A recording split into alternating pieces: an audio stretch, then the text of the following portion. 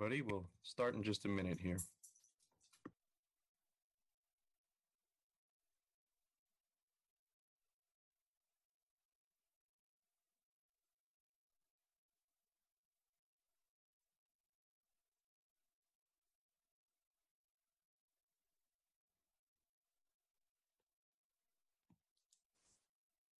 All right, we'll go ahead and get started. Good morning and welcome to our sixth Vision Zero Task Force meeting for the City of San Jose, and also the last task force meeting of this calendar year, 2021.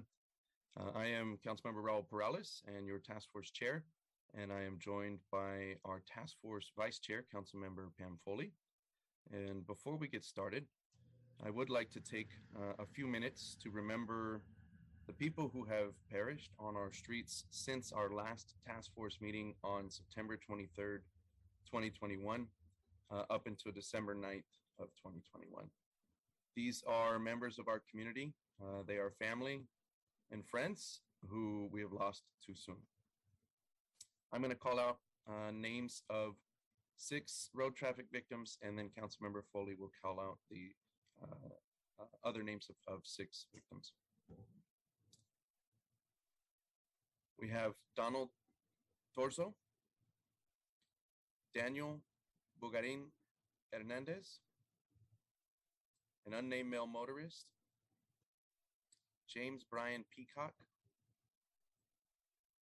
an unnamed male motorist, and Vincent Burgos Sr.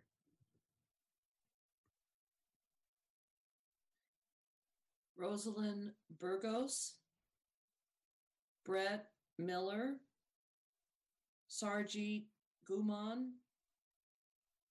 male bicyclist, female pedestrian, male pedestrian. May they rest in peace. Thank you. Recalling last year's Vision Zero Task Force meetings, in the previous task force meetings, we provided updates on outreach data and the progress the Vision Zero program has been making and what the City of San Jose is working on in the second half of this year. Vision Zero is an effort that brings data analysis and community outreach together to better understand of which safety projects and strategic cross-department initiatives are the most impactful in reducing crashes, severe fatal injuries, and to prioritize safety projects and infrastructure improvements based on the data and our community's feedback. Today, there are updates on the Vision Zero Strategic Communications Program, which has development of a comprehensive strategic and tactical communications plan and analysis of public perceptions, attitudes, and behaviors. The Vision Zero Strategic Communications Program has 4 phases: strategic communications, planning, development of outreach materials and strategy, production of outreach materials and implementation of outreach strategy, and lastly, the evaluation of strategic communications plan and implementation. And today, MIG and EMC Research will provide an overview of the survey process. And throughout today's meeting, I'm going to encourage everybody to think about how DOT can better leverage opportunities to collaborate with other departments and your agencies to improve street safety. There will be a task force member discussion after each presentation. 15 minutes after reports and updates, we will hear about the third quarter traffic fatality data and action plan progress. And then also after the consultant's presentation, we will have more comments allowed. That will be followed by open forum from the public to comment at the end of our meeting. And I appreciate everybody's participation throughout this past year, especially as we've continued on through Zoom, through this pandemic, and certainly appreciate your input today. And at this time, I'll be doing the roll call. I'll be calling out the department organization name. And if the representative could identify themselves by name and title, that would be most appreciated. And we've already listed myself and our vice chair. So from our City of San Jose Department of Transportation, our director. Hi, this is John Risto, Director of Transportation. Welcome. And from City of San Jose Police Department. Hi, good morning, Lieutenant Dave Anaya with the Traffic Enforcement Unit. Welcome, Lieutenant. And from our City of San Jose Fire Department. Good morning, Robert Sapien, Fire Chief. Welcome, Chief. And Public Works.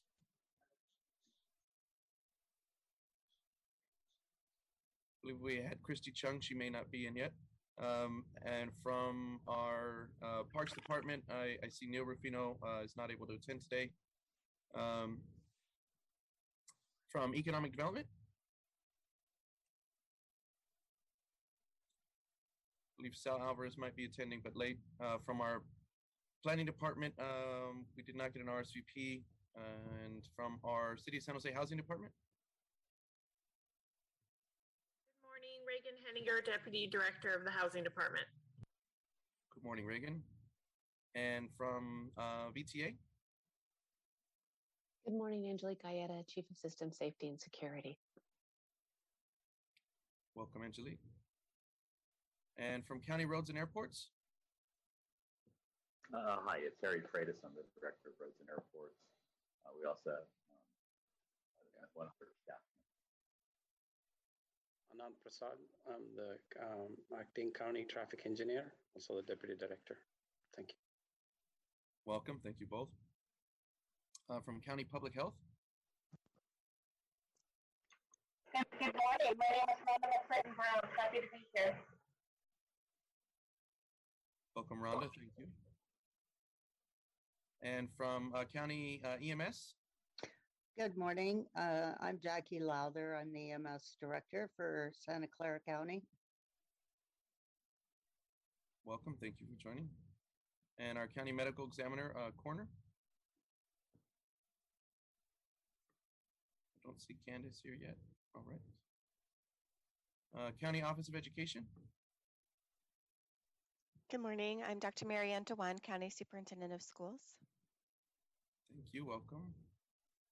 And from Cal Walks? Good morning. This is Teresa Dole, Project Coordinator for Walk San Jose. Morning. Welcome. And the Silicon Valley Bike Coalition?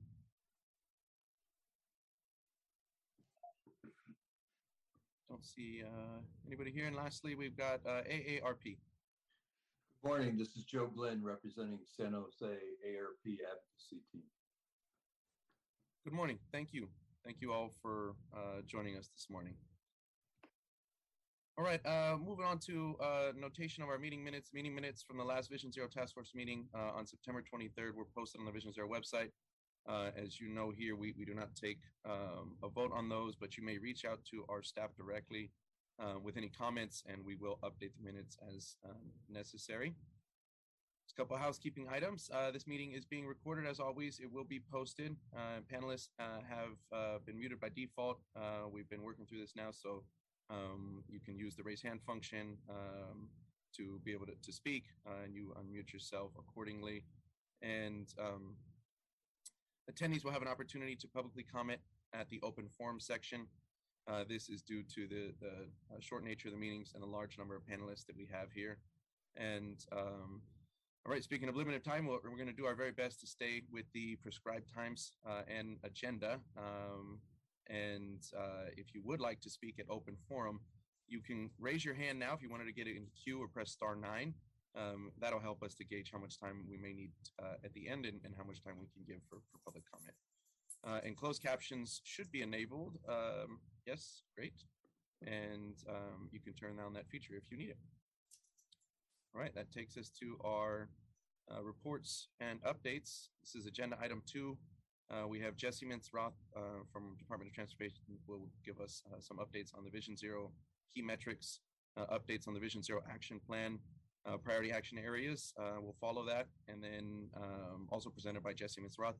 And then Lieutenant Anaya from SJPD will present.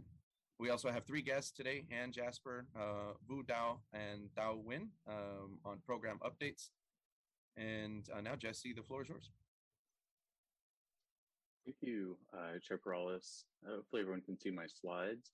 I'm going to begin, as I usually do, talking about the data trends, and also with the important disclaimer that when we talk about traffic fatality data, that we're talking about our friends and neighbors here in San Jose.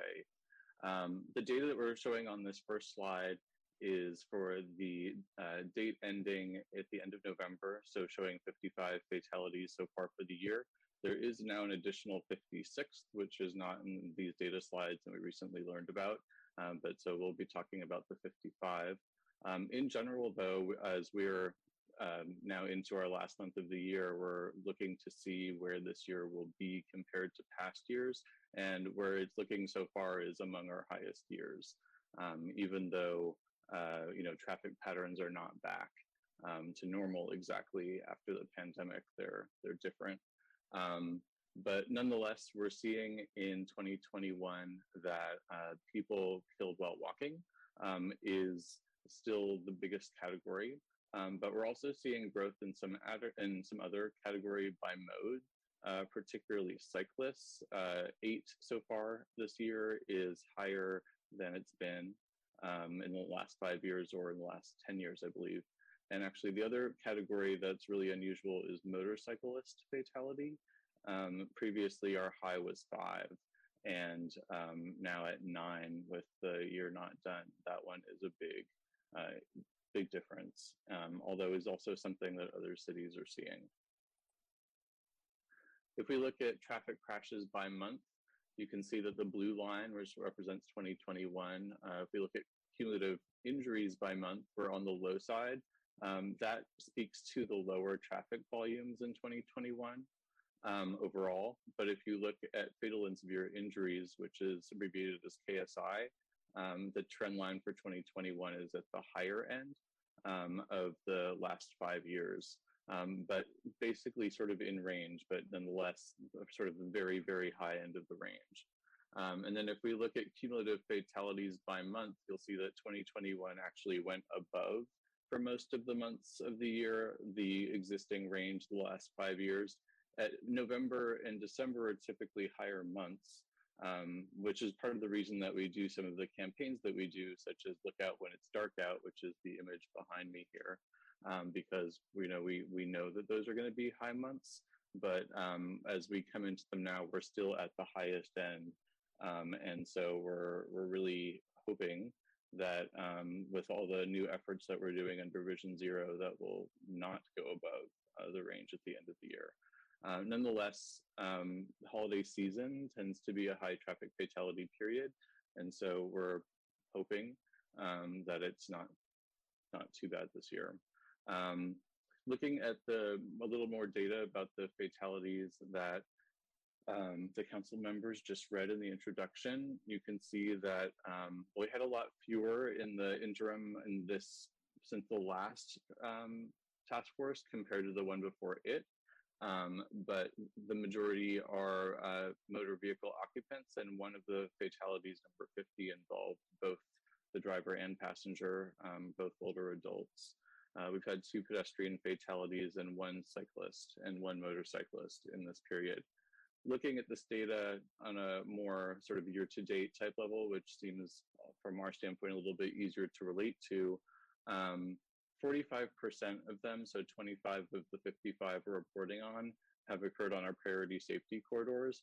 Typically, it's 30 to 40%, so 45% is high. We were also noticing that there's a large percentage occurring during dark hours. We haven't really focused as much on how this percentage looks compared to previous years, but it is a very high percentage. We have talked about how people killed while walking are the biggest group by mode. And in our last task force, and we're mentioning it here again, among those are people crossing outside crosswalk, 65%. So we're really interested in understanding more about that number. Does it mean people who crossed close to existing crosswalks or people who crossed far from existing crosswalks? We've done some research to try and understand how far the spacing is between traffic signals on our priority safety corridors. And on average right now, it's actually over 1,000 feet, which is a very long distance for pure pedestrian. So that's an interesting thing that we I think is a useful insight for us going forward. There's a large percentage of male drivers involved in the crashes, 37 out of 55. And also another one that is definitely coming up through our conversations about Monterey and Kurt-Artelli is the number of people experiencing homelessness who are involved in these fatalities. It's not maybe as high as some people might think. 11 of 55 is that high. I think it's high, but you know, it's not. It's a fifth. So looking at those ones in a little bit more detail, we see that 82% of them, or 9 of 11, happened when it was dark out. So we plan to do more messaging around that finding, and I'll be talking about that a little bit more later. So now I'm going to go into the 6 priority action area updates. And in this section, we'll be hearing from a number of my colleagues here at San Jose DOT. And we're excited to add them as presenters to this Division Zero Task Force. And so for the first one, we will be giving a live demonstration of the new Urban Logic tool. Urban Logic is our vendor that we brought on earlier this year. We're about, I'd say 6 or 7 months into this project since they've been brought online. And so basically in the last 6 months, we've been developing the features in this tool. And only in the last month have we begun to roll it out to users inside San Jose DOT. So at the moment, it's only available to users inside San Jose DOT. But even to bring it to the point now where we are, to have one of our internal staff demo it to you is quite exciting, because that means that, you know, obviously Tao is one of the people who've been very closely involved in developing this tool, but we're excited to have our internal staff learn to use it to be able to answer a lot of the questions that the previous slides raise. And so now I'm going to turn it over to Tao. Thank you, Jesse. Please give me a few minutes to share screen.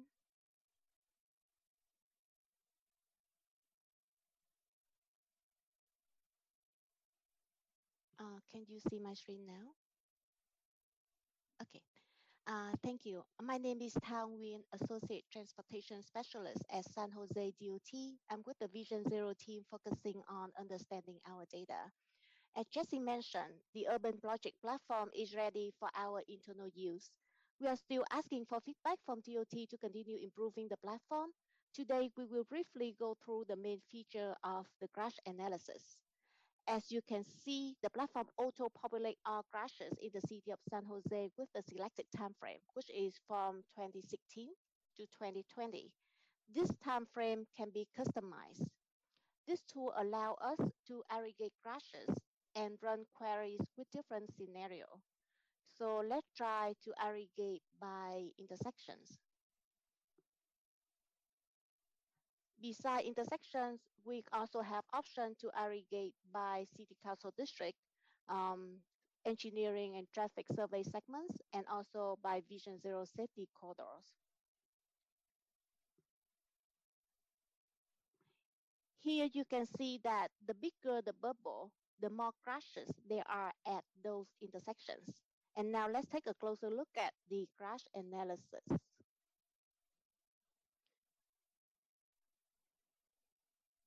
So from this crash analysis dashboard, it provides a variety of information, including corridors and intersections with the most crashes or fatal and severe injuries, as well as collision type, age, violation, and lighting.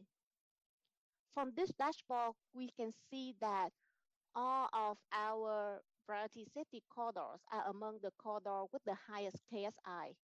And to better understand the magnitude of the KSI on the corridors, Urban Logic will be developing a draft of KSI per mile for the city. Now let's take a closer look at one of our priority safety corridors. I'm going back to our use case. In the area of interest, we can select Vision Zero safety corridors. And let's use Center Road as an example, because we recently completed a project here, and we will also be doing a before and after evaluation for this corridor. So with this tool, you will see that we are able to select a corridor and get more insights on the crashes. Let's wait a little bit for it to run.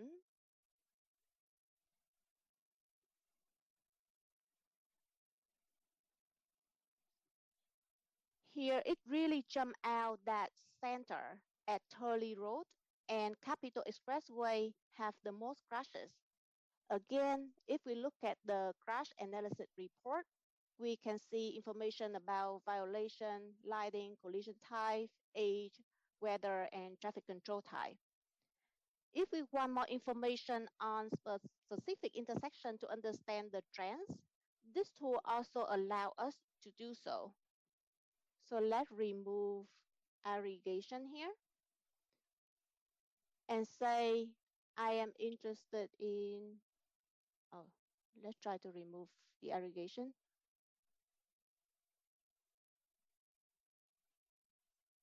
And then go back to, okay, wait.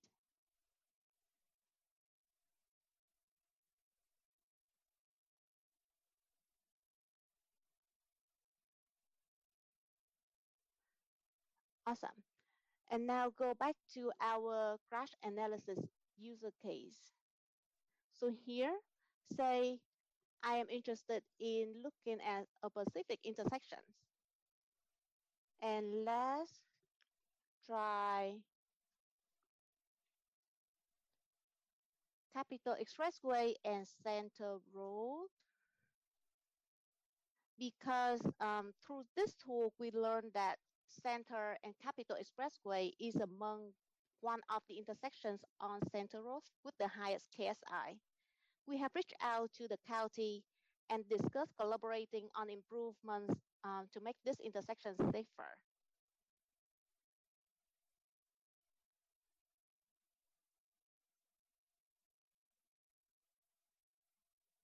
We are still in the early stages of using this tool, but there's a lot of different use cases we can run to help us understand trends that can offer insight on how to redesign our roadways to prevent crashes in the future. And again, it is trying to run the queries.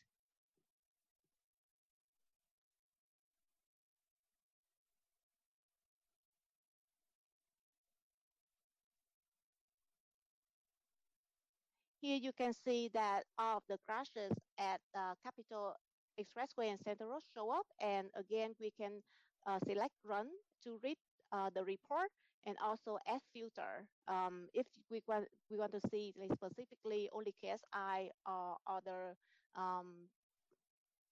queries. With that, I will hand it back to Jesse.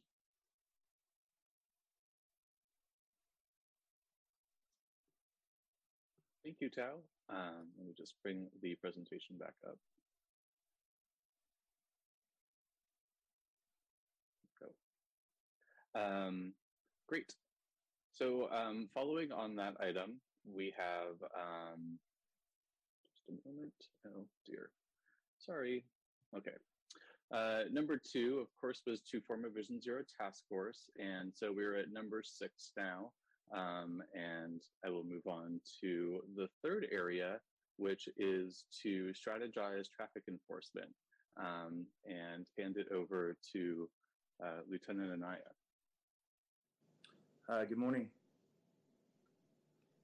Jesse, can you hear me? Yes, thank you. Okay. Go ahead. All right. Want to make sure. So our presentation or our slide is basically just a comparative analysis of our activity here in the traffic enforcement unit and what we do as far as citations and enforcement throughout the city.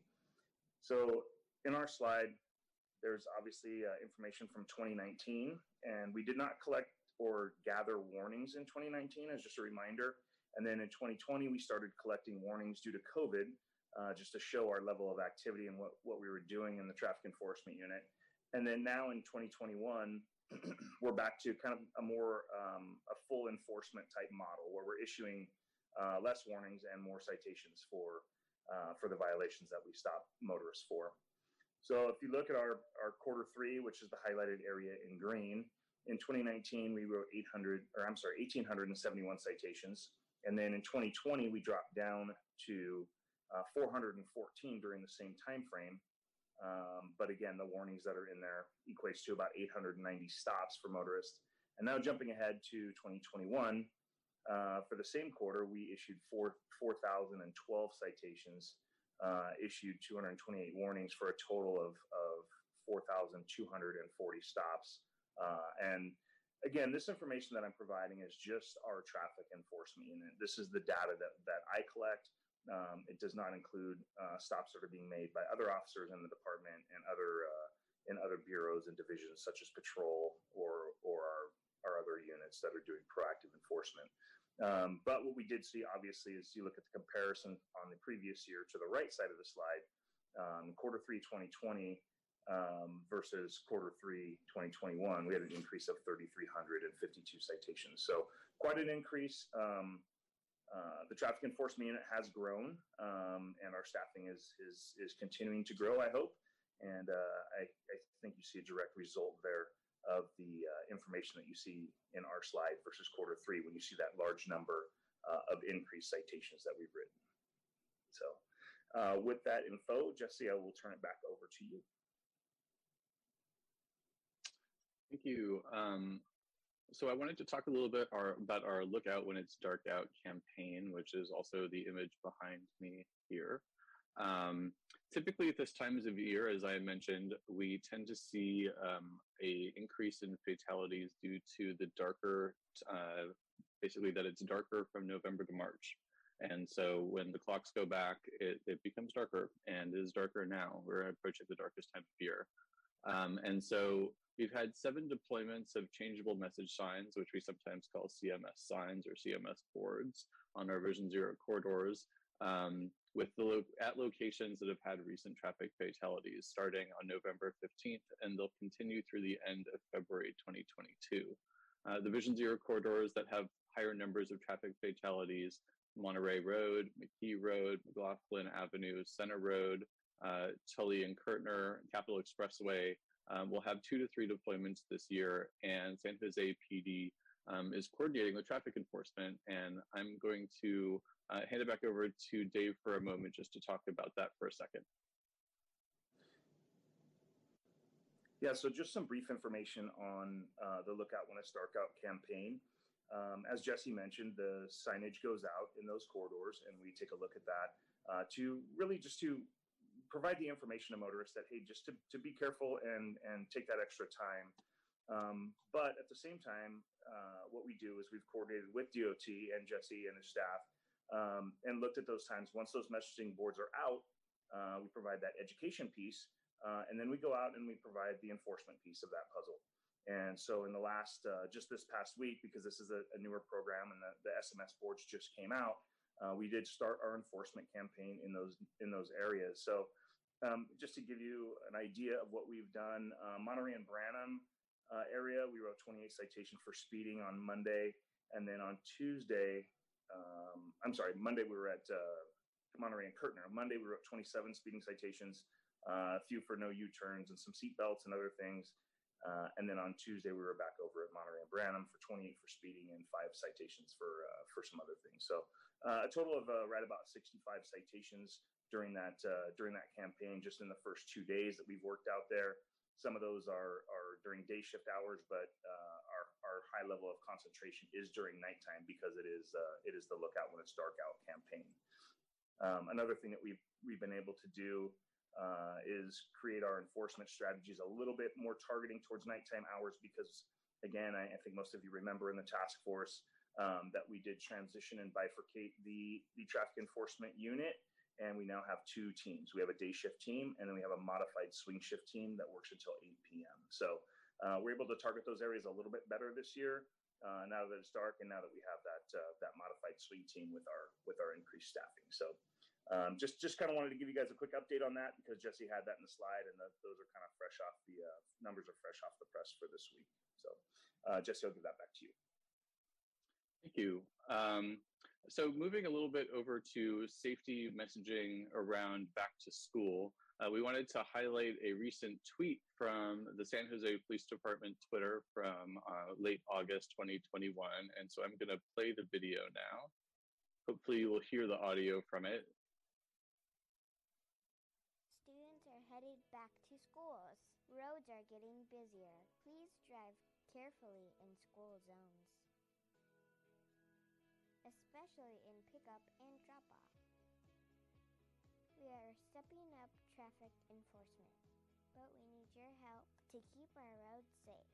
California law requires drivers to stop when a school bus extends its stop sign.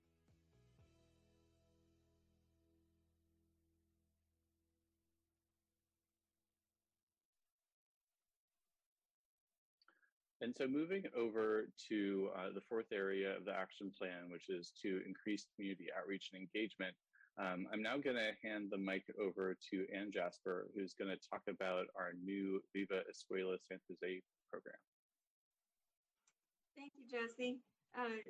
Yeah, I'm Ann Jasper, and I manage the Walk and Roll program for City of San Jose DOT. And we ran a pilot project this fall in coordination with International Walk to School Day called Viva Escuela. So this was an open streets event that, that we implemented at two elementary schools, Backroft Elementary and Horace Mann Elementary. So if you think about, Viva Calle with having the streets closed to motorized traffic, this is what Viva Escuela is on a much smaller scale for two schools. We don't really have a pattern of deaths or serious traffic injuries during school pickup and drop-off times, thankfully, in San Jose. But we do want to educate kids about safe pedestrian and bicycling practices in order to prevent such injuries and deaths. Next slide, please.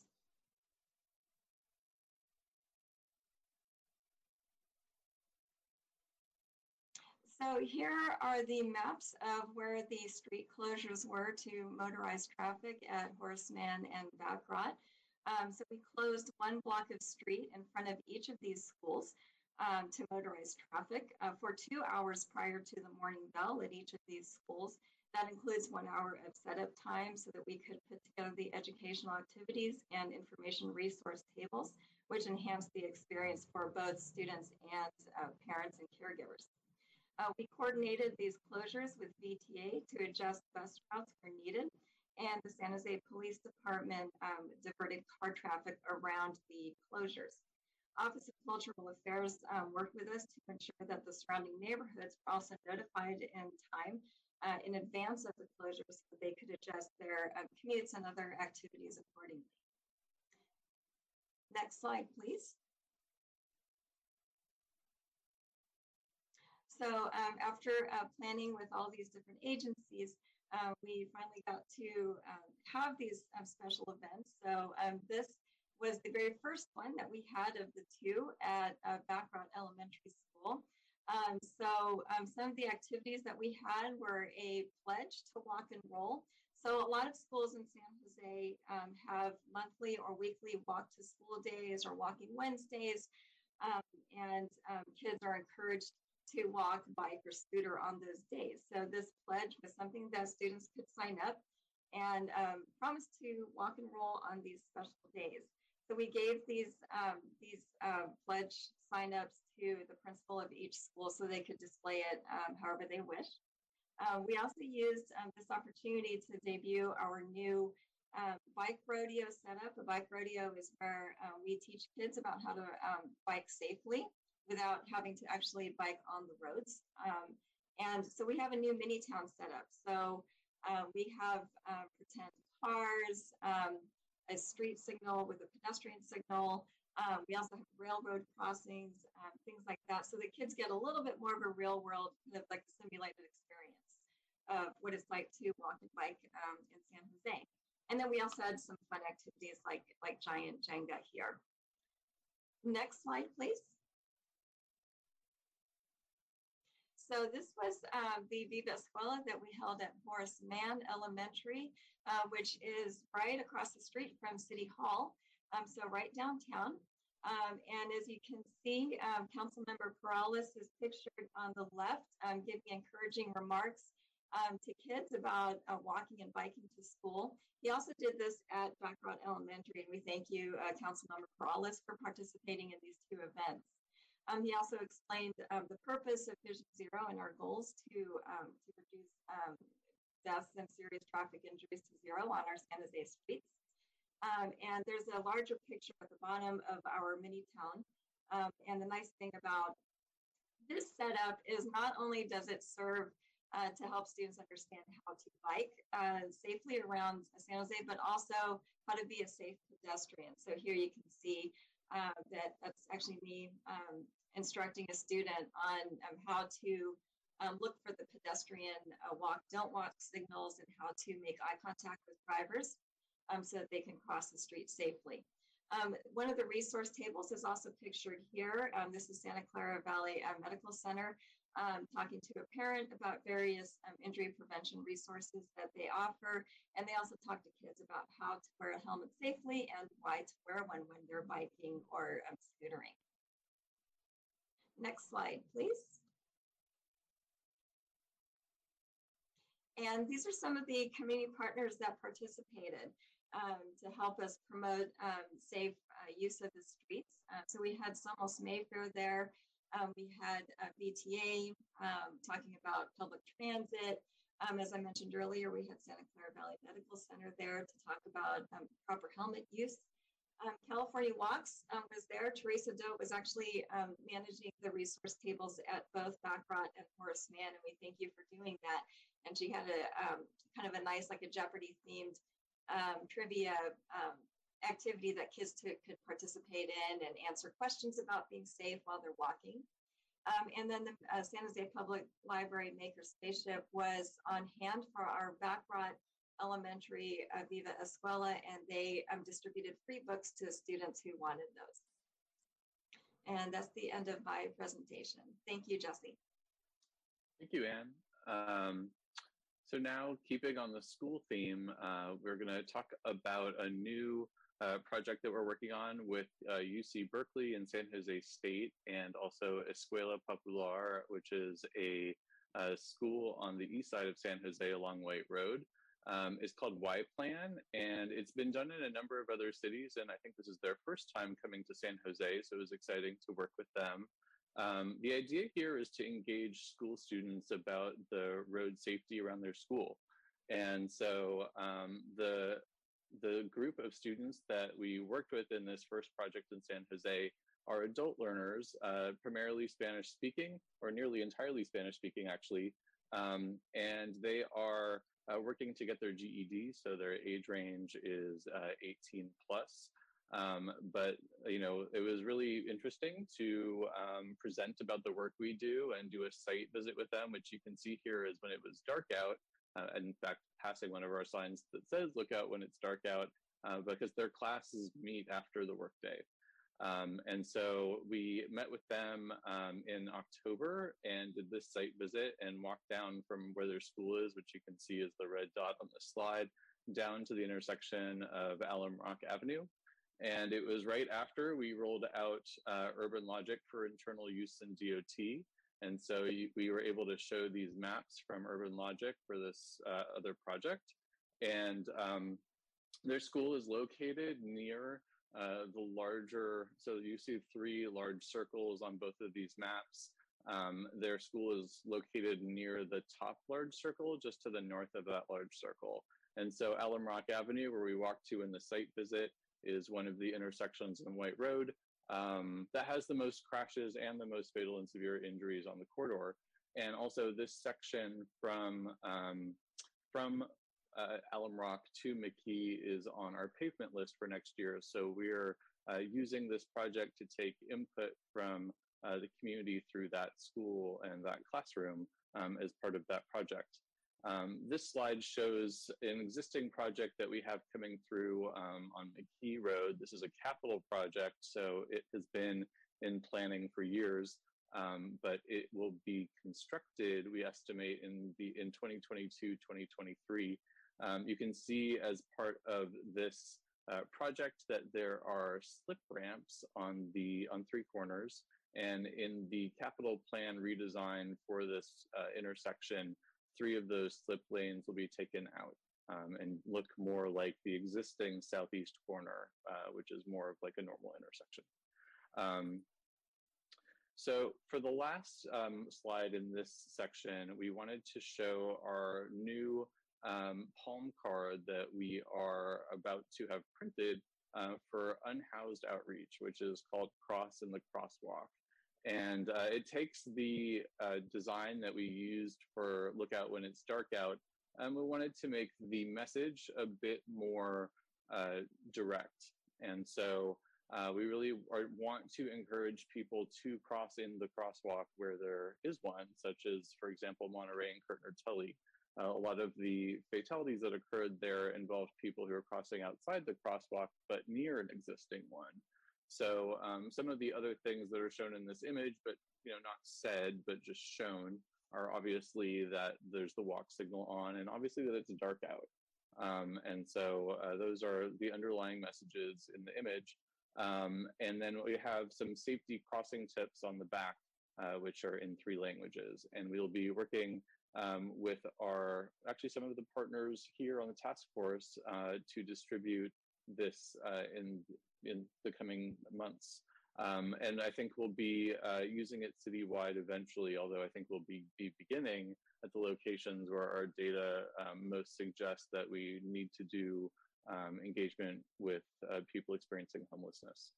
So we will be hearing more about the Vision Zero safety messaging in the next part of the presentation. So I'm going to continue on to the next area, which is an update of the Quick Build data-driven safety improvement projects. And I will hand the mic over to Vu Dao. Thank you, Jesse. Mr. Chairman, Madam Vice Chair, members of the task force. My name is Vu Dao. I am an engineer with the City of San Jose Department of Transportation. As you know, redesigning our roadways using quick build approach is a focus area in our Vision Zero initiative. This past year, we had implemented approximately 6 miles of quick build safety improvements, covering 3 Vision Zero priority safety corridor segments, and they are Central Road, Fruitdale Avenue, and Story Road. These quick build improvements may include elements such as reconfiguring the travel lanes and reallocating the space to create buffer and protect the bike lanes for bicyclist safety and comfort, installing quick build curb extension and crosswalk enhancement to improve pedestrian safety, and minor signal modifications such as hardware upgrade and signal timing change and streetlight upgrades. So the images that you see on the screen are sample of the recent projects that we completed. The image in the middle is Central Road, where you see protected bike lane with a vertical post separation that provides ample space for bicyclists. The top right image also Central Road. You will see protected bike lane again with curb extension. At the bottom right image is Story Road. There's enhanced crosswalk with curb extension and signal hardware upgrade with the yellow backplate. So these are some of the typical quick build safety improvements that we are implementing as part of our program. Next slide, please.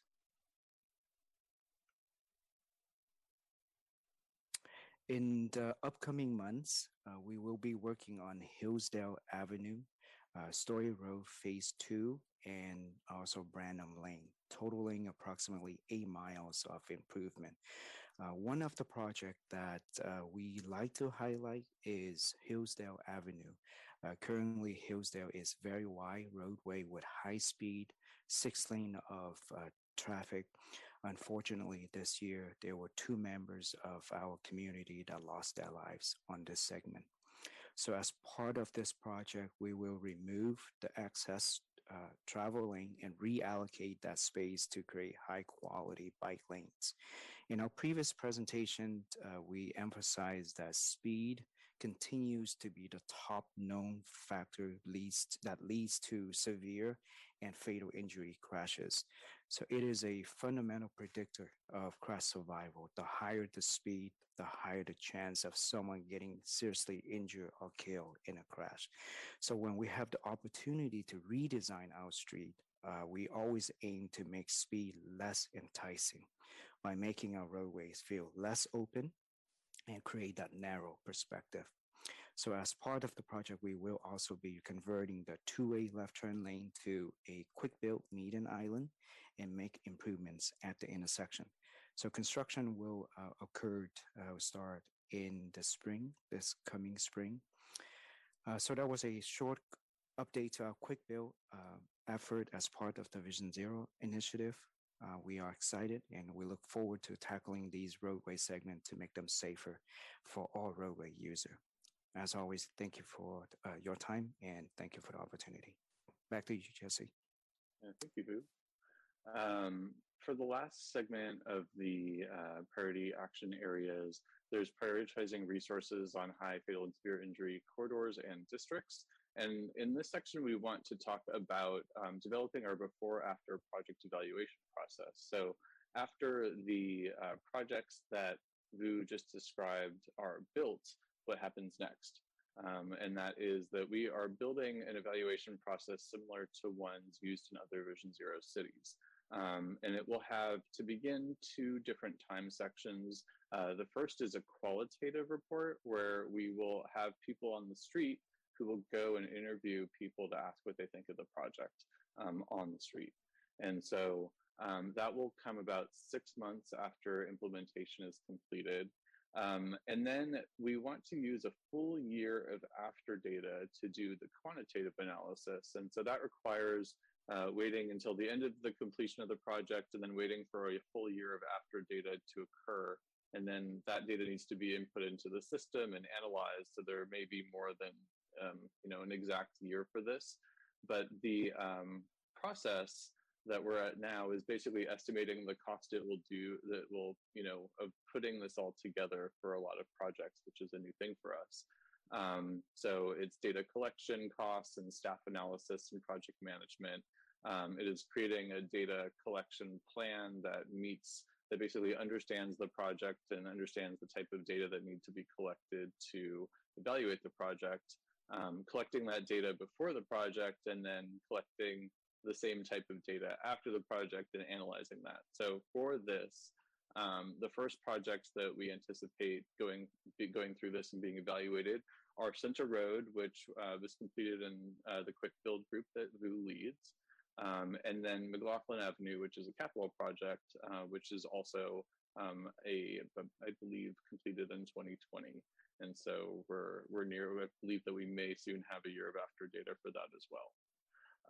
And so this is the end of the first presentation. So I will hand it back over to Councilmember Perales. All right, thank you very much. Thank you for all the information. I have a couple questions, but I'm going to go over to members of the task force first. And I see our Vice Chair, Councilmember Foley. Thank you. And thank you for all of the presentations, really good information.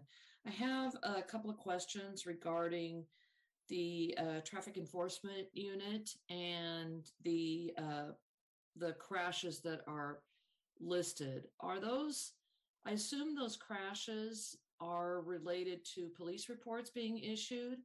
Is that how that data is collected? Where is Lieutenant Anaya? Are you there? There he is. Yes, I am. Sorry. Couldn't find your name, Lieutenant. Yeah, so the information that's provided to DOT and DOT gathers that information is all provided and comes directly from our police report data entry. Okay, so do we have any, and I don't know how we would collect this actually if there's no police report, but do we have any understanding or ability to access data on accidents that have occurred without a police report? We do not to my knowledge. So there is some information, and usually what we're referencing here when we look at collisions, and correct me if I'm wrong, Jesse, we're looking at injury reports. And so most accidents that are not reported are typically, and granted, I'm sure there is some that go unreported where there's an injury, but the majority of ones, when there's an injury, that's when the PD responds and we take a report. Okay, thank you, that's helpful. And you had mentioned that the traffic enforcement unit, you've had increased number of officers. Can you tell me what your numbers are at this point? So right now in our enforcement side, which are the guys and gals who are out writing citations, we are at 12 officers and 2 sergeants. So we have 2 teams, one day shift team and one swing shift team. And then we have our special events team, which I don't necessarily count, even though it falls under my umbrella. I don't necessarily count them towards my enforcement team, if you will, and that's another 3. So total combined with myself in the unit, we have a total of 18 people. Okay, thank you, and that helps. And how do you deploy the officers? How and when do you know where to send them? Do you have a rotating schedule? How is that? How do you determine that? Yeah, that's actually a great question. We actually deploy equitably throughout the city. And what I mean by that is we deploy by division. So each day, the unit is sent out to a particular division in the city. And I try to split up our day shift and our swing shift team. So we have that coverage in 2 different portions of the city each day. And we look at where our accidents or our collisions are occurring. And that information is provided through DOT when they get our information, but we also get information from our crime analysis unit. And we get a hotspot map every month at the beginning of each month. And we will look at that, we'll analyze that with my sergeants, and then my sergeants and I develop an enforcement plan. And then we deploy them to those particular areas where we are seeing the most collisions. Now, those typically, as Jesse mentioned earlier in his slide, those typically coincide with our priority safety corridors where we're having the most collisions. So that is where we deploy, and that's where we spend the majority of our time, is in those particular areas. Thank you. I appreciate that. Do you think that writing more citations is more effective in slowing down traffic, or just giving warnings? What do you think is in your opinion, what's the most effective strategy? Because we hear from our community, oh, they're just ticketing me for speeding. Well, yeah, you're speeding, so we're ticketing you. But is a warning more effective? What do you think? What are your thoughts? Well, and I can base this from personal experience. I've been pulled over and given a warning, and I've been pulled over and given a citation, and the citation hurts a lot more. It stings a little bit in the pocketbook sometimes, but it also makes you think twice when you're driving faster. So I think a mere presence and mere visibility is helpful. I think the warnings are helpful, but I'll give you another personal example. My daughter got a citation last week from CHP, and she's 23 years old, and she's working to save money, and it hurts, and I know it definitely changed her behavior. And so again, 2 personal experiences, not only myself, but also for my family. I think the citation works. I really do. Yeah, I won't share my own personal experiences on that, but someone who I live near Hillsdale, one of the Vision Zero corridors that we're trying to slow down traffic, there is definitely a lot of speeding going on that street.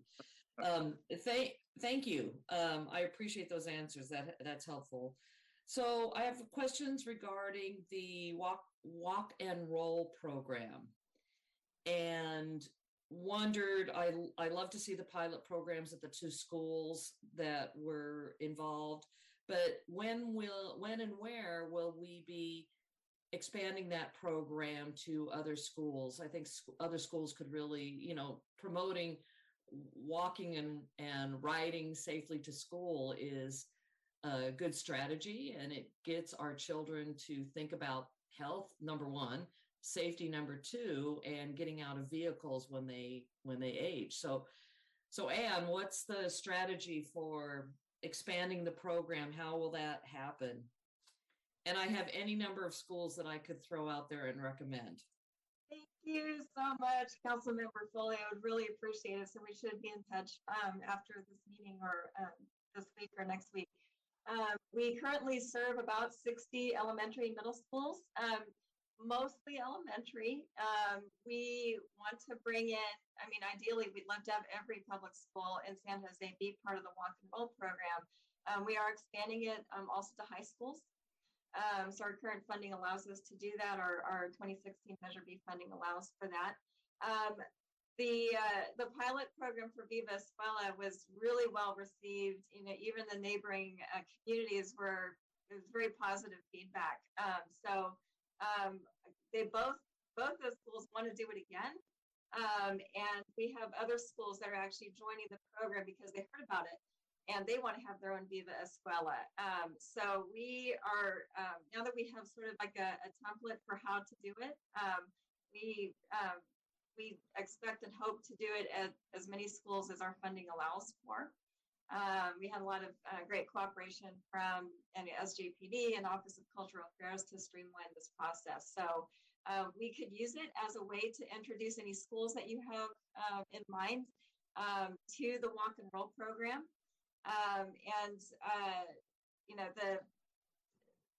It's great, to have kids walk and roll for all of the reasons that you said, for their health, right? Is that we have recommended daily exercise for kids. This week I just happened upon a TED talk from an urban planner in Canada who said it's also great for sort of developing kids' autonomy. So for those of us, I walked to school like in the 70s, and on the way back, there was like a little creek that I would stop by, and I think I looked at it, collected stuff, and put it back, and all this stuff for like an hour after school. And those are some of my favorite memories. We really want kids to have that again.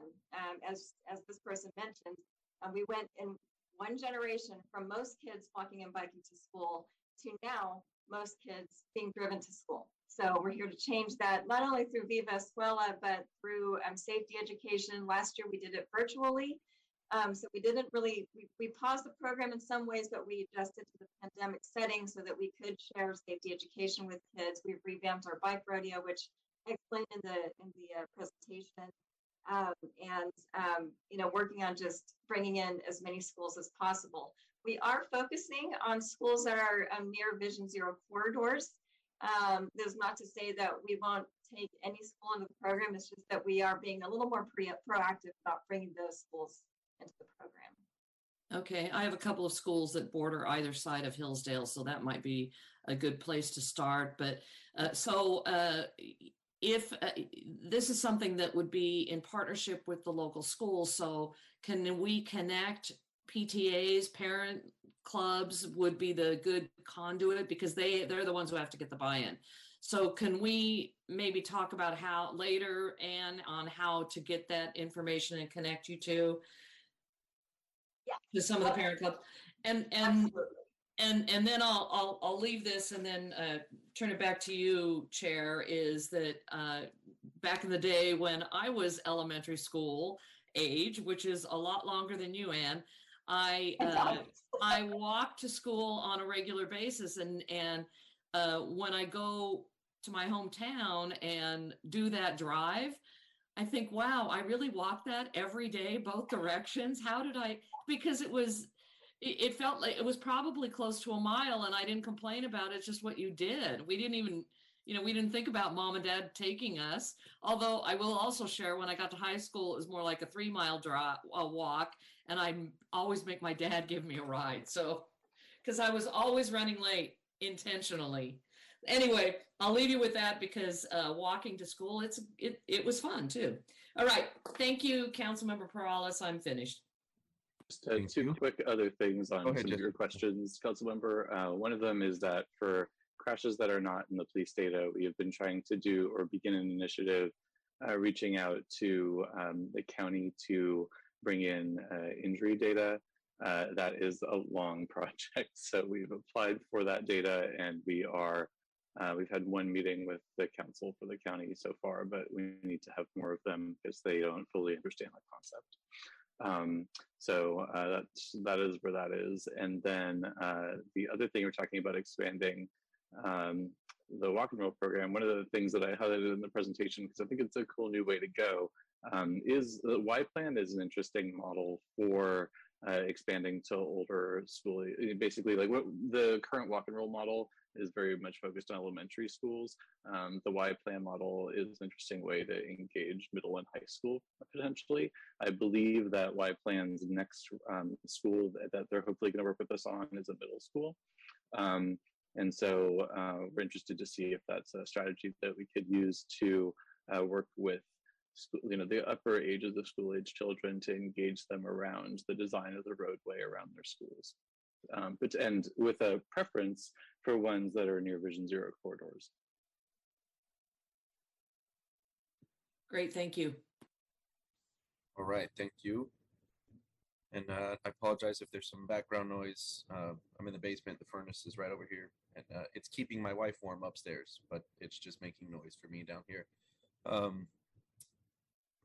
I don't see any other hands. I do have a couple questions myself, and so thank you, Councilmember Foley, for yours. And I'll go into a couple of the items I think that you had touched on as well. And I think kind of going from personal experience, and I know unfortunately the data, I believe it was the same back when I was a young man as it is today, where we have a lot of male drivers that ultimately are behind the wheel on these incidents. And I know personally as well, as a young male driver, it was very influential when I would get a ticket for speeding, as I got a couple of them. And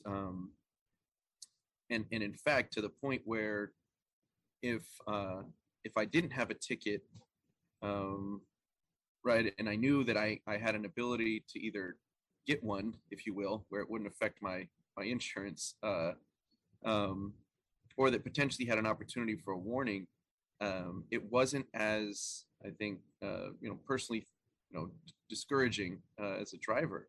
But as soon as I would get a ticket, and I know that, all right, that's it. If I get another ticket, now I'm really, looking at some trouble, both at home and literally with my license. But it really slowed me down. It did. And so I know, and as I think Lieutenant and I was saying, personal experience, that consequence is really influential to people's driving habits. And I know, again, from personal experience, especially for young men who end up being behind the wheel on a lot of these cases, and a lot of the motorcycle incidents as well. And I think any one of us likely has had the experience where when you see a police vehicle or motorcycle on the road, and you look down at your speedometer, right, or you're like, am I speeding, or you're nervous, or whatever it may be, that sort of gut reaction that happens to all of us. The reason that happens typically is because there's a consequence, right, tied to that, and it's that ticket, that citation, and so you kind of you look to that. And so I think because of that, even just the presence, as we know, of marked units, that in itself helps to slow speed and helps to encourage people to follow the rules of the road, be more vigilant as drivers. And ultimately, something that, right, I had to learn, right, from my parents, the comments as a young kid was driving and to have a license is a privilege, it's not a right. And these are the reasons why. It's not a speed limit, doesn't simply exist so that officers can give us tickets. We're here in this task force because we know that it exists, because it's the #1 cause for these incidents, for KSI. Speeding, still that #1 cause. So speed limits and then speed enforcement exists because we're trying to reduce these numbers, like our vision here, down to 0. Right? We want people to be safe on our roads, and we don't want people to be on either end of an incident like this, whether they're the victim or ultimately the driver. As we know, that changes their life completely too. And so I have been advocating, as the lieutenant knows, for the increased units within our traffic enforcement unit, or increased officers, I should say, within the traffic enforcement unit. And we are still woefully inadequate in our staffing numbers, but we recognize that we are still inadequate in our overall staffing numbers within the police department, so we have to build accordingly. And I think we, to adequately staff our city, we need to be back up to the 40 plus traffic enforcement officers that we had over a decade ago. And just again, that visibility of seeing those officers out there, I think is going to make a significant difference. And I think we've seen it in these numbers. Unfortunately, that is absolutely a factor in regards to the rise that we've seen in KSIs over the last decade. In regards to the flyer that you were showing, and let's see here. I was trying to go to the slide that it was on. And I don't think you have to put it up, but it was slide 23, and it was just the one that talked about crossing the crosswalk. And what I noticed there was that in the crossing safety tips and stuff, it didn't say anything about the consequences. And in this case, I'm not talking about citations for like jaywalking. What I'm talking about is what we learned about in the data that we saw, which was an earlier slide, and trying to go back to it, but 60+%, I think it was 65% of the people walking that were killed were crossing outside of the crosswalk. And so just kind of, I don't know if that's something that was already discussed, and maybe there was a reason as to why, we don't want to have some compelling info around, hey, it's literally more unsafe to cross outside of the crosswalk, and that we have, a majority, 65% of individuals that are killed crossing outside the crosswalk. Was that a consideration, including some kind of info or, a sentence or something about that? If somebody can speak to that. I think we could do that on the back. But what had happened was that we're basically our precedent, in a sense, is the image behind my back here, which says "look out when it's dark out," and then it has the images that are similar. And on the very bottom below, you probably can't read it, but I'll read it for you. It says over 250 people have died in traffic fatalities in San Jose in the past 5 years. We felt that secondary message got lost in the first version of the sign, but the first version of the sign doesn't have a back panel. So we could see about having the data item on the back and see if it being the same size as the other, safety tips would make it not get as lost. So I think that there's space for that. We could give it a shot. If we haven't printed it yet, I'm fairly sure we haven't printed it yet. Okay, yeah, and that was the idea, and I appreciate that in that first version there, that kind of message got lost, and I wouldn't want it to necessarily just be that like a small side note. I do think it's important or significant, something right that says 65% of fatalities, right, pedestrian fatalities are happening outside the crosswalk, or something like that gets you to think like, oh, okay, this, I know I should cross in the crosswalk. Oh, well, God, that's a pretty high number or significant, probability if I'm not. So thank you for taking that feedback, and I do see that backside of the version. That's where I was looking at it actually on those cross safety tips. Is could it exist there? So appreciate that. I do think you're bringing up a good point, and it's the sort of main thing that we have is basically the trouble here is that we're trying to educate adults, and adults have been crossing the street their whole life. And so how do you tell adults who've been crossing the street their whole life that they're not being attentive enough? And so I think that, possibly by messaging that, we might be able to make the point about why we're trying to do this. Okay, great. Thank you. And my last question is actually in regards to part of the presentation you brought up on Capitol Expressway and Center. We know that Center Road is something we've been focused on, obviously, as a priority safety corridor. But it looks like at this particular intersection, right, we have a county road and then a city road. And so I wanted to see what is, and maybe from both DOT and then county roads and airports, what are the plans that we have collaboratively to create some safety improvements at this intersection? And either team can go first. I'm happy to have County go first if you'd like to. As a general introduction, we did redesign Center Road in Vu's team in 2020. And so, obviously the intersection of a different jurisdiction. So Center Road is in city jurisdiction and Capital Expressway is in county jurisdiction. Whenever we have that overlap, we obviously have to work in a new way with a partner. And so the Urban Logic tool highlights the need to do that. And the county roads and airports, they are working on an active transportation plan. So there's kind of an opportunity right now as they develop that plan to have this be a part. And I believe they're bringing that to us soon. And we're actually hoping that they'll present it at the next task force meeting, in the first one in 2022. We've talked to them about that.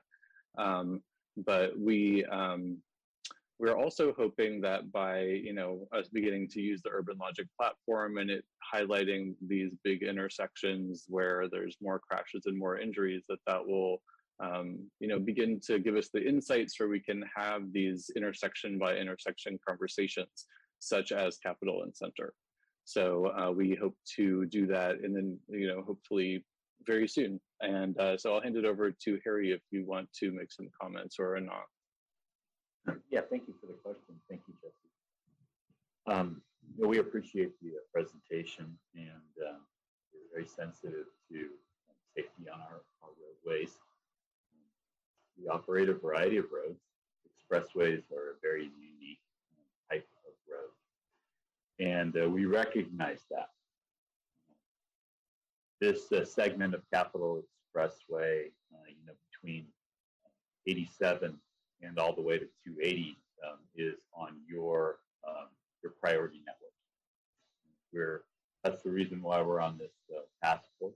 We're ready and willing, and look forward to working collaboratively with the city on the installation.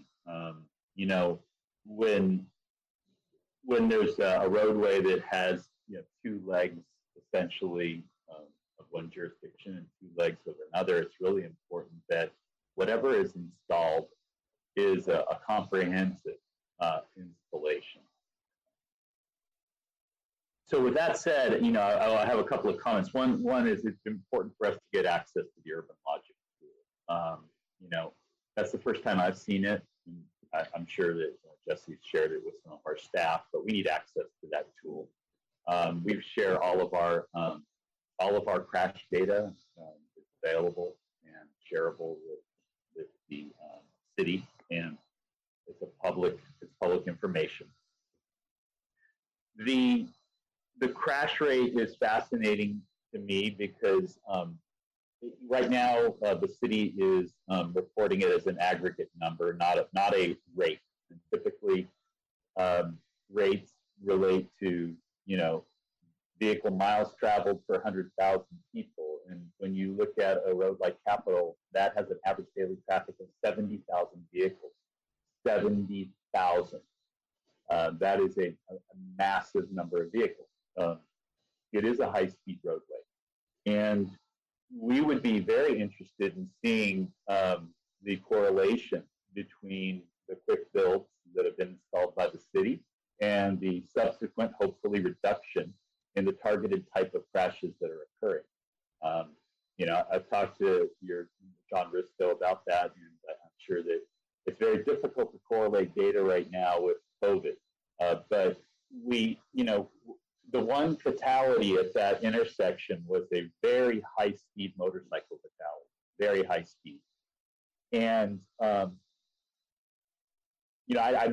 we're not exactly sure what means we would have for street racing or impaired drivers. And we need to dig deeper into that, and we need to understand what type of collisions are occurring, and then thoughtfully design those improvements to target those collisions or those behaviors that are occurring by drivers, especially if those behaviors or those collisions can be correlated to roadway improvements that deceive drivers or lead drivers to a sense of comfort where their comfort level needs to be reduced, so they correspondingly slow down.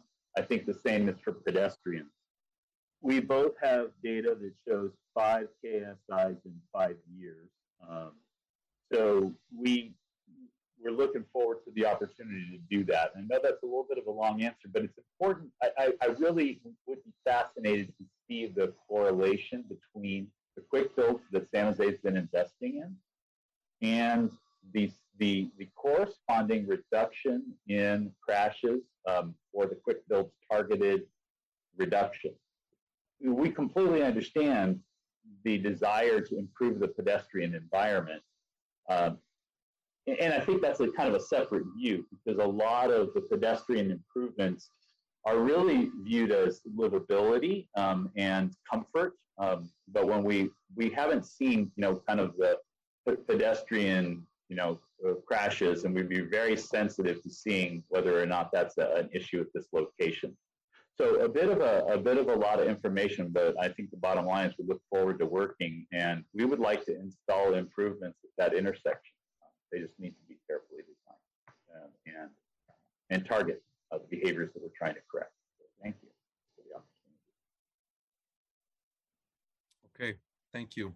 Yeah, certainly. I think that's, I think one of the reasons we're happy to be having everybody here within these conversations, because it does it does get complicated in particular intersections, as you point out, Harry, that where there's 2 legs with one jurisdiction, 2 with another, and being able to ensure that we're looking at all the same data and being able to make the correct improvements is important.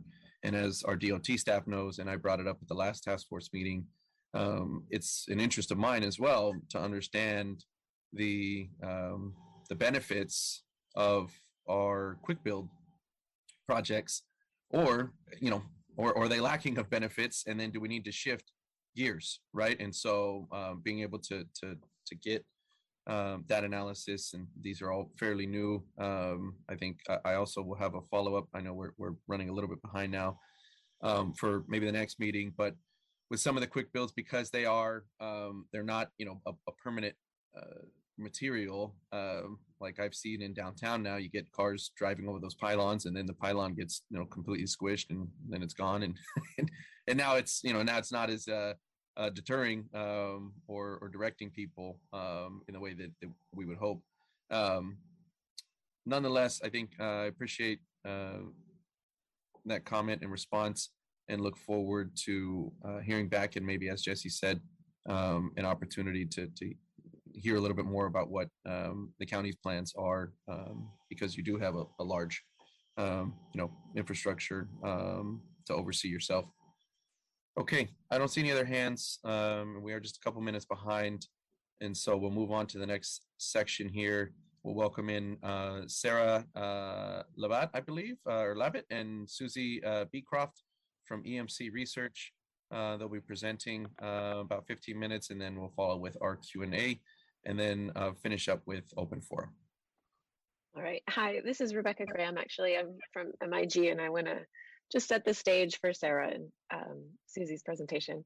So we are consultant hired for the Vision Zero Strategic Communications. And before we just kind of go out with communications, we want to take a moment to look and assess awareness of the problem of pedestrian and street safety, and awareness of Vision Zero as well. So we're looking at a lot of different aspects. And when we're looking at a lot of complicated information, we want to enlist EMC to get really clear data back about what people who don't know about this meeting, people who don't know about Vision Zero, but are just using the streets. So they are going to walk us through that quantitative survey process, which is the first step in our strategic communications. Take it away, Sarah. Great. Thanks so much, Rebecca. Good morning, everyone. My name is Sarah Labat. I'm a principal with EMC Research. My colleague Susie Beecroft is here as well, but I'll be doing the talking today. And I believe somebody has a deck to load up that I'll be walking through. So hopefully they can do that. Okay, just a moment on that case. I need to retrieve it. Oh, I have it if you want me Oh, to just share it from yeah, here. actually, Okay. yeah, that'd be great. Go I ahead. just wasn't sure what you want, Sure, but I can go do ahead. it. Thank you. All right. Let me get this all the way. Okay. Hopefully you all can see that screen. Someone give me a thumbs up if you can, please. Yes, yes. Great, thank you. Okay. Okay, so yeah, I'll walk through. I'll try to be fairly brief. I'm happy to take questions. Quick intro about EMC Research. We're a full-service opinion research firm. Our specialty is opinion research. So as Rebecca was alluding to, the work we do is really helping to understand how members of the public interact, understand, think about street safety, Vision Zero, or whatever the topic is we work on. So in this case, Vision Zero. But our work really is focused on bringing the opinion and thoughts of the public to groups such as yourself. And we do all kinds of qualitative and quantitative research. We've been here in the Bay Area doing this work for over 30 years. I personally have been here for almost 20. So we really have a really good look at what people think about a lot of things here in the work we do. We've done a lot of work in San Jose and Santa Clara County. I grew up in Santa Clara County as well, not in San Jose, but spent plenty of time down in your area, so very familiar with the city. We also worked with MIG most recently for many years on the San Francisco Vision Zero program and really supporting the marketing and communications efforts around that and some of their innovative ways that they've been really tackling this challenge in San Francisco. Different challenge, but certainly a lot of the same consequences that they're really trying to make headway on. Our work, we really try to innovate just because we've been around a long time. We're always open to learning new methods, and certainly in our line of work, we have to be open to new methods as new ways to communicate come online. We do a lot of inclusive and multilingual research, including in this case, which I'll talk about here in a minute. And the other thing we like to do is really make sure we stay on for the life of the use of our work. So we'll collect the data, we'll help design it, and help you all work with what are we learning, but also we'll stay on. So if there's questions and other things that come up later, we're always happy to come in and say, well, in the research we did, this is the perspective on that question. Next slide, please. Oh, wait, it's me. I already forgot. It's Friday. So for this work, what we've been brought in to do here is a market research baseline survey, a quantitative survey. And really what we're trying to do, when I say benchmark, we're trying to set levels of understanding of various items, really with the intent that later you might do more quantitative research and track change over time as a result of the actions you're taking or the communications that you're putting out. So the things we're really focused on benchmarking here, attitudes about traffic safety, pedestrian cyclist safety in San Jose, awareness and understanding of Vision Zero in San Jose. Do people know what it is? Do they know what it's trying to do? And also questions about driving behaviors and different transportation mode usage. So really understanding, the ways that they're choosing to get around and the behaviors they say that they're exhibiting and how do those line up with the goals of Vision Zero. And really our goal here is to establish a sort of tangible touchstone to assess the change and impact of all of your Vision Zero program efforts through the comparison of these results from this survey to potential future tracking surveys. So really understanding what can we learn now so that later, once you've taken actions and done things and tried to get out there and change either physical environments or create communications, then we can use this to track any change against this current baseline. So a quick overview of how we're going to do this particular piece of research. This is a statistically representative quantitative survey of adult San Jose residents. The method we're using is called address-based sampling. Everything old is new again, and in our industry that means mail surveys are back through the mail. We're not actually surveying through the mail, but rather what we do is we take a list of addresses in San Jose. That's sort of the best, most robust source of contact information is mailing addresses. There's 98% coverage from the U.S. Postal Service. It allows us to select. Everybody has an equal chance of being selected into this random sample. We send them invitations through the physical mail to participate in the survey, but they're asked to participate primarily in an online survey tool. So you'll get a postcard. If you're selected, you'll get a postcard in the mail. It says, we're doing a survey. You've been randomly selected. It has a link to an online survey. There's also options if they can't do it online or prefer not to, they can call in and do it by phone. We also do have the ability to mail out surveys for people who really can't do it in any other way. We want to make sure it's as inclusive as possible so that the randomly selected households that are chosen can participate in the survey. Each postcard comes with a unique passcode, so that protects them from it protects access to the survey to only the individuals selected. They can only get in with the passcode and they can only do it one time. And so, this methodology, it's a little bit slower than other methodologies, but we really find that it's very broad and inclusive and allows us to get a really high quality representative sample of a very diverse community, making sure there's options available for everyone to participate. We're targeting 600 to 800 interviews here. With the mail, it's a little bit more of a passive collection process, so we kind of give a range. The 600 is the floor, but we always overshoot it just, because the response rates are a little bit variable. We'll offer the survey in English, Spanish, and Vietnamese, so anyone can take it through any mode, through any of those languages that they choose, and the postcard will be printed in all of those languages as well. And it'll take the average respondent about 15 minutes to complete the survey, which is a sort of typical burden level for a survey of this type. Just some quick notes on representative sampling. Essentially, this is the key to why we can do a survey of a smaller group of people and project it over the entire population that we're sampling from. We start with a random sample of households, and the mail-driven methodology really gives us the best place to start for that. We monitor responses as they come in, track demographics, and compare them against known census counts for the city to make sure that the sample we're getting is reasonably reflective of the distribution of the population of the city. We do a lot of targeted reminders using phone calls, text messages, anything we can find to get more contact information beyond mailing address for people. And we target those towards under-responding groups.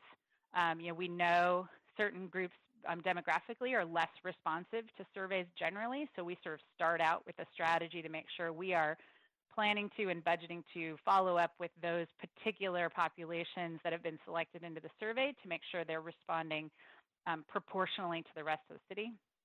We do use data weighting where necessary to adjust the sample once we're done to make sure it's really reflective of the population.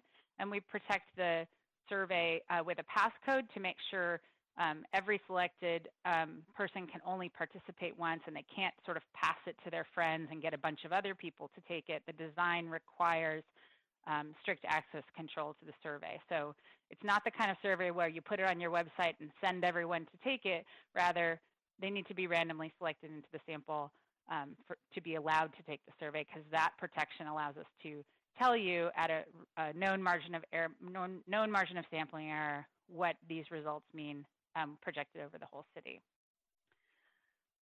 Don't worry about the data in these charts. We wanted to give you a look at what our charts typically look like. This is not San Jose data. You don't have to read it, but we wanted to sort of show you once we complete the interviewing, we go through the data, clean and analyze and weight it. We produce cross tabulations, provide you with a top line as well as a whole report with a lot of charts that graphically represent what we learned. And really that's so that we want to make sure this data gets used. So we'll work with the Vision Zero team, with MIG, to make sure that everybody understands what have we learned and how to use it. We always are running crosstabs after the fact and answering other questions. So, we want to make sure we're not just sort of giving you the data, we're really staying here to help you use it and understand it.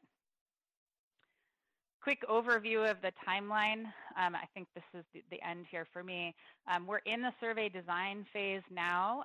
We're just finalizing the survey instrument. We've had some excellent meetings with a lot of input from the whole range of the team. And we are just getting to finalizing the survey questionnaire. We'll be working on preparing for the mailing, the survey mailing for the rest of this month, which we've already started to prepare for, and getting it programmed and ready to start data collection. The data collection will start that second week of January. So we wait till after the holidays. December is a pretty bad time for mail-driven surveys. You're probably experiencing this, like lots of mail in the mailbox. So we usually try to hold a survey like this till after the new year, when it's a little bit quieter in terms of mail. So we start our data collection in January. It usually takes about 6 to 8 weeks to do that data collection. We want to leave plenty of time for the mail to land, for reminders to happen, et cetera. Then we'll be working on analysis and coming back with some reporting and ongoing starting in March or April and moving forward from there. So a few months out till you see some results, but we wanted to give you kind of the overview of the process and where we are right now. That is everything I have today. And with that, I'll stop sharing, and I'm happy to take any questions from the group. Thank you very much. All right. Looking for any hands up. Not seeing any at the moment right now. I appreciate you providing that update and for the work that you're doing with us on that. I don't have any questions myself. We'll just continue to encourage, similar to the last item, that we find ways to collaborate and work together, especially on data sharing, as it sounded like on that last item. And then obviously that's the opportunity that we have here with these meetings, is to ensure that we are on the same page as we move through all of this work. Okay. Thank you very much. Yep, thank you. No specific questions on that. So we will move to our open forum, and we will allow 2 minutes. We do have a number of hands up, but we'll allow 2 minutes. And for those that haven't participated, you can use the raise hand function on Zoom. If you're calling in by phone, you will use *9 to raise your hand, and then press *6 when we call on your name to speak. And our DOT staff will place up the timer and call on folks to let you know when your turn is. I'll now turn it over to Anna Lee from DOT.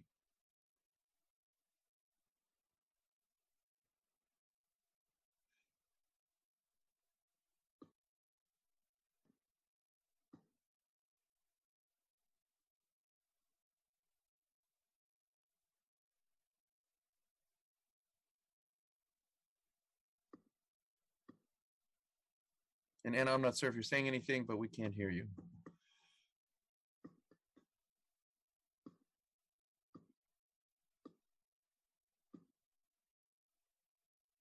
Sorry, I have a little problem with my technical here. Give me 1 second. No worries, thank you.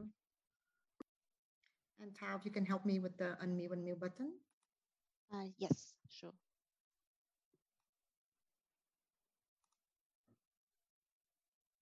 Okay, council member, I'm ready for you to call the first public speaker. Thank you very much. First up will be Tessa Woodmansey.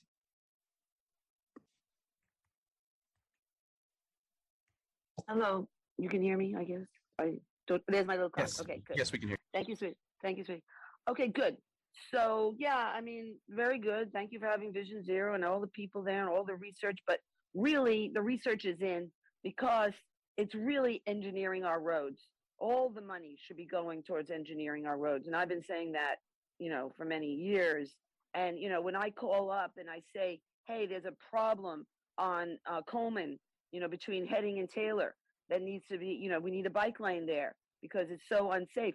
And even on the Alameda, after the millions we spent on the Alameda, it's very unsafe to ride on the Alameda. It was not done for bicycles. Oh, bicycles are supposed to go on Park Avenue. That doesn't work. That's BS. It needs to work on all our roads. And it's very, very unsafe on the Alameda, almost deathly, because you made these bulb outs and, for pedestrian, to slow the traffic, very good, but there's no place for the bike. And it's very, very unsafe. And then what's happening, in terms of our, helping businesses by letting them be on our roads. I've been telling that over and over, that our bike lanes are being taken up by the corporations, that because they support your campaigns, and it's wrong. It's not Vision Zero. So that's those issues. And so it's really engineering our roads for safety. Like even on Stockton Avenue, there's the radius of the curve is terrible. It needs to be like Japantown, very squared off the corners. So they did a lot of work on Julian and Stockton, but it's still the radius is just like I call it, a zoom on to a highway. It's bad. And so we need to fix all of those on Stockton, all of the radiuses of the corners. And then lighting is also, I'm hearing, that both Lenzen and Julian, bad lighting. And so, these are engineering issues. All right, thank you. Next up will be Mary Lou Avanzino.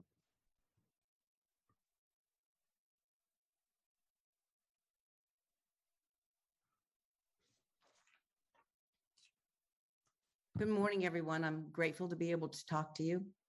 I live on Edenvale Avenue, the street that the Hayes Mansion is on, which you probably know. It is a long street that there are speeders and it's dangerous. And I and neighbors have been lobbying our district representative, Sergio Jimenez, and before him, Ash Kaura and DOT to make the street safer. Over the 5 years, not much has happened. Yes, they decreased the speed limit from 35 to 30, but that made no effect. And then they put an edge line in, and that has had little or no effect.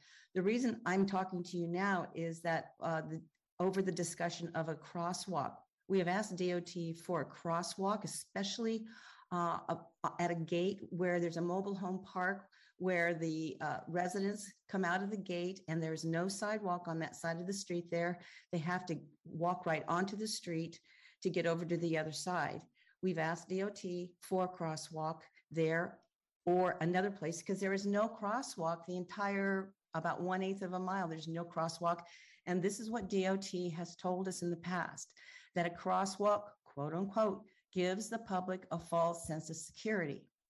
So you can't have it both ways, not putting in a crosswalk and then somehow intimating that the public isn't using a crosswalk, because there is no crosswalk oftentimes where there should be a crosswalk. So I wanted to let you, the committee, know that sometimes the public asks for a crosswalk, but they don't get it. Thank you very much. Thank you. Okay, next up will be call-in user 1.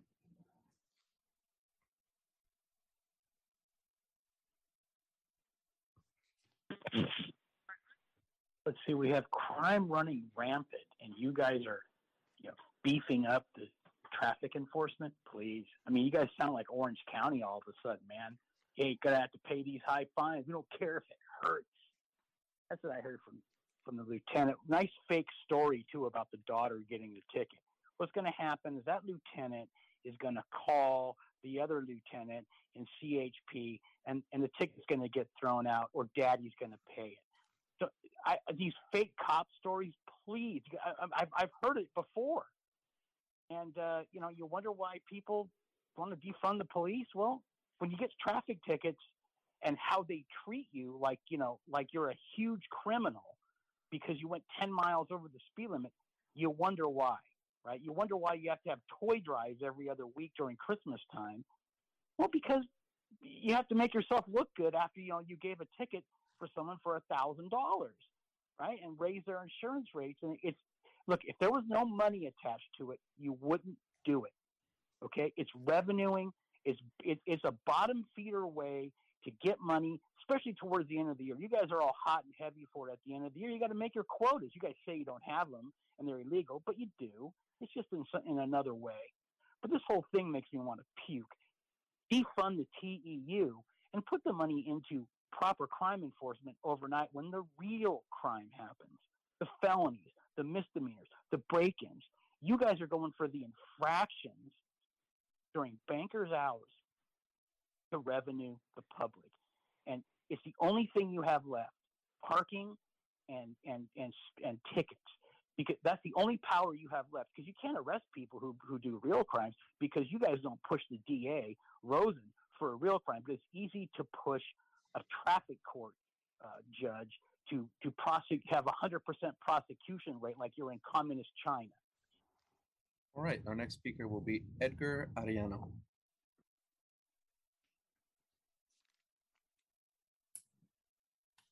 Hi, hello. Hi, we can hear you. Awesome. Edgar Ariano, programs manager at California Walks. We've partnered with a few of y'all before. Just in the interest of collaboration and sharing resources, and in response to Councilmember Foley's question regarding the missing data and stuff, there is a tool that we use, and we facilitated, data collection for communities that may not report injuries, go to the hospital, do the secondary steps after a crash. The tool's called Street Story. It's based out of the Berkeley SafeTrek office. You can look it up at streetstory.berkeley.edu. It's a tool that, at least in San Jose, looking at the map there, there's missing data still about, those unreported crashes and stuff.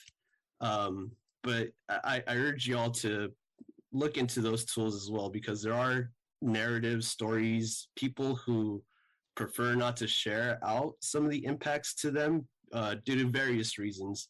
I also am very encouraged to hear some of the design and sustainable efforts to really do the infrastructure fixes rather than unsustainably go down this path of more enforcement, which really targets communities that are in need of infrastructure fixes. So great work by the Vision Zero team and everybody who is taking on those design challenges. Thank you for your time. Thank you, Edgar. Next up will be Gina LeBlanc. Hi, can you hear me? Yes, welcome, Gina. Hi, I'm in my car, but I'm not driving because that would be irresponsible, so I pulled over. I just want to reinforce that, this is a Vision Zero task force, and our vision is still zero. And the data, there's tons of data, but our numbers are not dropping. And I know road design is just at the top of the list, and that it just has to be, we have to move on these quick builds, and they have to be quick builds. And so with that, I have some questions that maybe can be addressed on the website, or you can email me, Jesse. But number one, that we passed the infrastructure bill in the federal government. Will San Jose have access to these safety improvement dollars? Can we use the money? Because I'm always told we don't have enough money from our quick bills or whatever, but there's money out there. What can we use? What can we do for our city? Also, that there was a passage of AB 43, the ability to reduce our speed limits. Can San Jose do this anywhere? Please. Can we get school zones down to 15 miles per hour? And also, my last question is about the status of the grant for Kirtner Avenue. My son Kyle was killed as a pedestrian on Kirtner Avenue, and so it's top of my mind always. And I know there were meetings last summer. I'd really love to know the progress of that. I'd really love to get an update. Thank you all for what you're doing, and it's really important, and I really want to get to zero. Thank you. Thank you, Gina. And actually, I think it would benefit everybody to add to one of our future agendas, and we've discussed this in our planning around the infrastructure bill, but also other resources and legislative updates. We've done that before, and I think we absolutely will do that again at a future meeting. And then encourage our DOT staff, if there is anything independently, you can reach out to Gina on for obviously that next meeting, which won't be till next year. If you could do that, please. Next up will be Paul Soto. Yes, Paul Soto from the Horseshoe. Thank you, Edgar, for participating in this meeting. This meeting needs to hear what you had to say. I'm a part of that population, and I get real almost sickened by the grant making process, because the citizens that are getting hit on the streets and killed, okay, those are hit and runs, okay, and the city doesn't give that person any kind of resources to sustain themselves. They happen late at night, and so this person is homeless, this person is poor, okay, but as soon as he gets hit and killed, he becomes very, very valuable to places like Vision Zero, because they're going to write a grant and they're going to extract money from his dead body. But yet when he was alive, he was worth nothing as far as what the city was concerned, but now he's valuable. That to me is sick. And a lot of money that is created and generated to support this particular meeting is extracted from that. That's a problem. I got a problem with that. I got a serious problem with that. And the fact that others don't, that's a problem too. Okay. Secondly, this survey, it's not going to be accurate. It's just not going to be accurate. I'm telling you, Mexicans are not going to sit there for 15 minutes and fill out something so that you can have more data points. That's just not going to happen, period. I guarantee you. I want to know what kind of data you're collecting on the people that are killed on the street. I want races, I want income levels, I want all that information. And that's information that you're not giving, because one of the primary ways that redlining affected people was infrastructure. I mean, come on, people, we needed equity definition so that we can really start applying it to the places where it most needed, which is this particular department. Okay, next up is Robin Romer.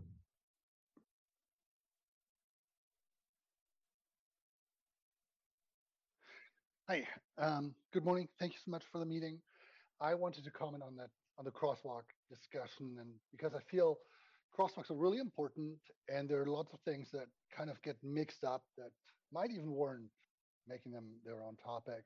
And obviously, when I talk to my daughters, they're 6 and 9, when I talk to them over crossing the street, I say, go to the crosswalk, go to the safest place you can find to cross the road. That's not the question. I think for us as kind of the adults and the planners in the room on how we design roads, we can't focus on the individual behavior of the pedestrian because they're more likely the victim than the perpetrator. And we often have 70-year-old grandmas getting killed. And if you hit a grandma on the road, it doesn't really matter if she's in a crosswalk or not. If you drive in a way that you hit a grandma, you're going too fast. And I think that's really important in that discussion. And one of the previous speakers also made a really good point about San Jose having policies that kind of make it sometimes difficult to get a crosswalk at a location where you want it or need it. So when we talk about messaging, I think instead of trying to reach every pedestrian, and especially maybe near homeless encampments, I would more suggest to put up signs saying, hey, drive slowly, pedestrians could be in the road, and to focus really on the driver behavior there. Also, the police has kind of a habit in their press releases to discuss if a person was in a marked crosswalk, which is totally irrelevant, I think, because often they miss that the person might have been in an unmarked crosswalk, which also exists. And last point, there's just a national trend and on state level as well to decriminalize jaywalking because of the racist and classist history that it has. So the whole debate about forcing people into crosswalks is a lot more complex, I think, than we could acknowledge in this meeting today. Thank you, Robin. Next up will be Rosalinda Aguilar. Hi, good morning. Good morning, Vision Zero Task Force. My name is Rosalinda Aguilar, and I am the president of the Guadalupe, Washington Neighborhood Association. First off, I want to say I appreciate all the hard work that the Vision Task Force has done to date. But I do want to implore you to please start looking at the residential communities like ours that have historically had heavy traffic accidents and have had high traffic, just high traffic in general. Our community is both an entrance and an exit to the downtown area.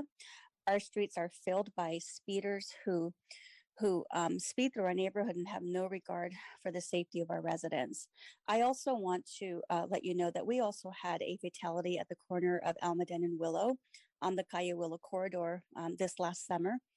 30 years ago, my 6-year-old cousin was killed, not in the intersection. She was on the sidewalk, but was killed by a car that sped out of control and went up on the sidewalk. You throw out statistics and numbers, but to those of us that have lost family members, there's a lot of trauma behind the statistics, trauma that stays in our family forever. And I know there's no complaints here. I just want to point out that at this corner, there was also a speed monitor display that was placed there that I know was very costly, and it was broken for a few years. It was recently fixed, and we appreciate that. Now there's a bunch of overgrown trees that cover that speed monitor display. And I think things like that, like the maintenance of the speed monitor displays, the trees that might be covering them, I just feel like the city can do a better job at regular maintenance so that we don't have to keep begging for these things to be fixed. That's all I have to say. I do appreciate all the work that you've done for our city. Thank you. Thank you. Next up will be Sayanan Sivaraman.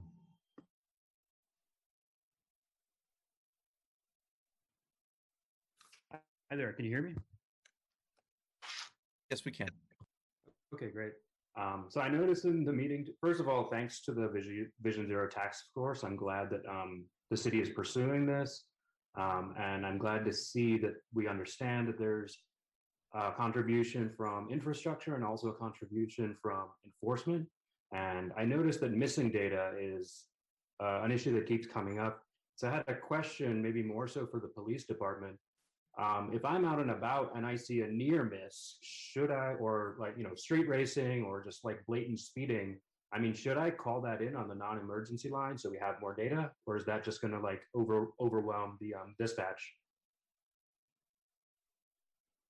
This is an opportunity for public comment, so it's not an engagement between any of the presenters or yourself, but I can answer that once you're done. Okay, yeah, I'm done. Okay, thank you. That type of data would not be data that would be recorded by the police department and transferred over to DOT as far as like near misses. It is worthwhile conversation, as you've heard us, we brought that up before, but unfortunately not something, and so I wouldn't necessarily encourage you to call that in. That wouldn't be something that would be recorded. Next up will be Buki Wilson. Hello, I wanted to thank you for all the efforts that you've made. I do appreciate them. I've noticed in the last 3 years, I would be focusing more on bicycle infrastructure. I've noticed that you have lanes, and I think the designer, I've had conversations with him.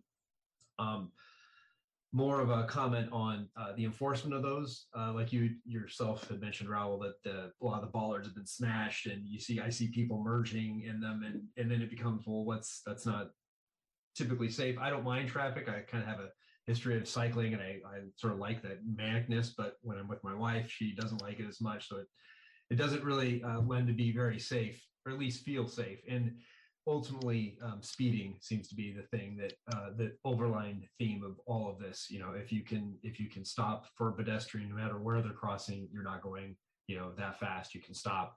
I mean, I'm not talking about expressways. I'm talking about surface streets. I live in the Negley Park area, and I clearly hear people speeding at least probably up to 40 miles an hour, if not more. I noticed you had like a speed thing on Williams Road, which was great. I think people saw that and they slow down. The minute you take it down, people are flying by there, hitting the cement barriers, knocking down neighbors' trees. Basically, I think just speed, and then also enforcement and maintenance of the cycling roads too, because I've actually had a lot of not only moving out of the lane to make accommodations for the illegally parked car. So now I'm in traffic. I'm also catching debris and getting flat tires, which, I know it's not holier thing, but there's a lot of broken glass and debris in those lanes as well. And that's my time. Right. Thank you very much. Next up will be Blair Beekman. Hi, thanks for the meeting today.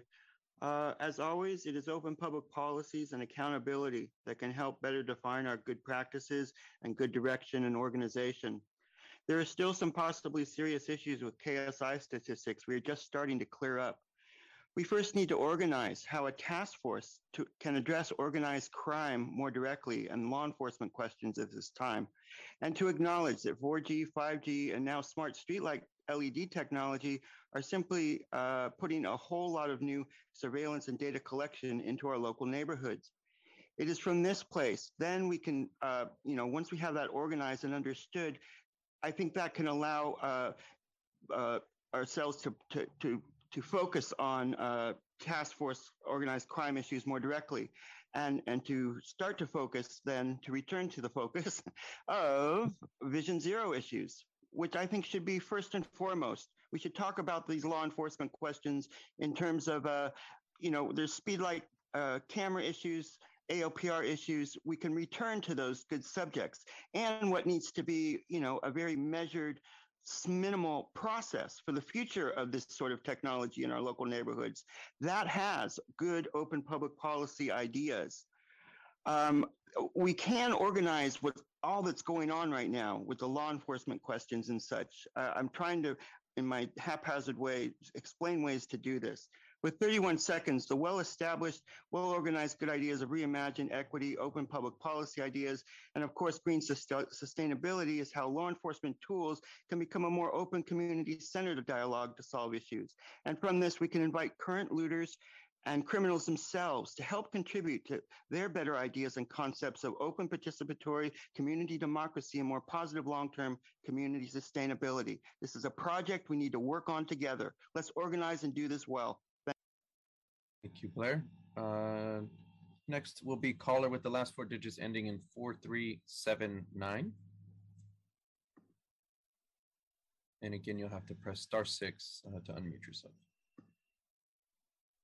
Hi, I just wanted to thank Edgar for bringing up Street Story and the last caller that mentioned near miss data.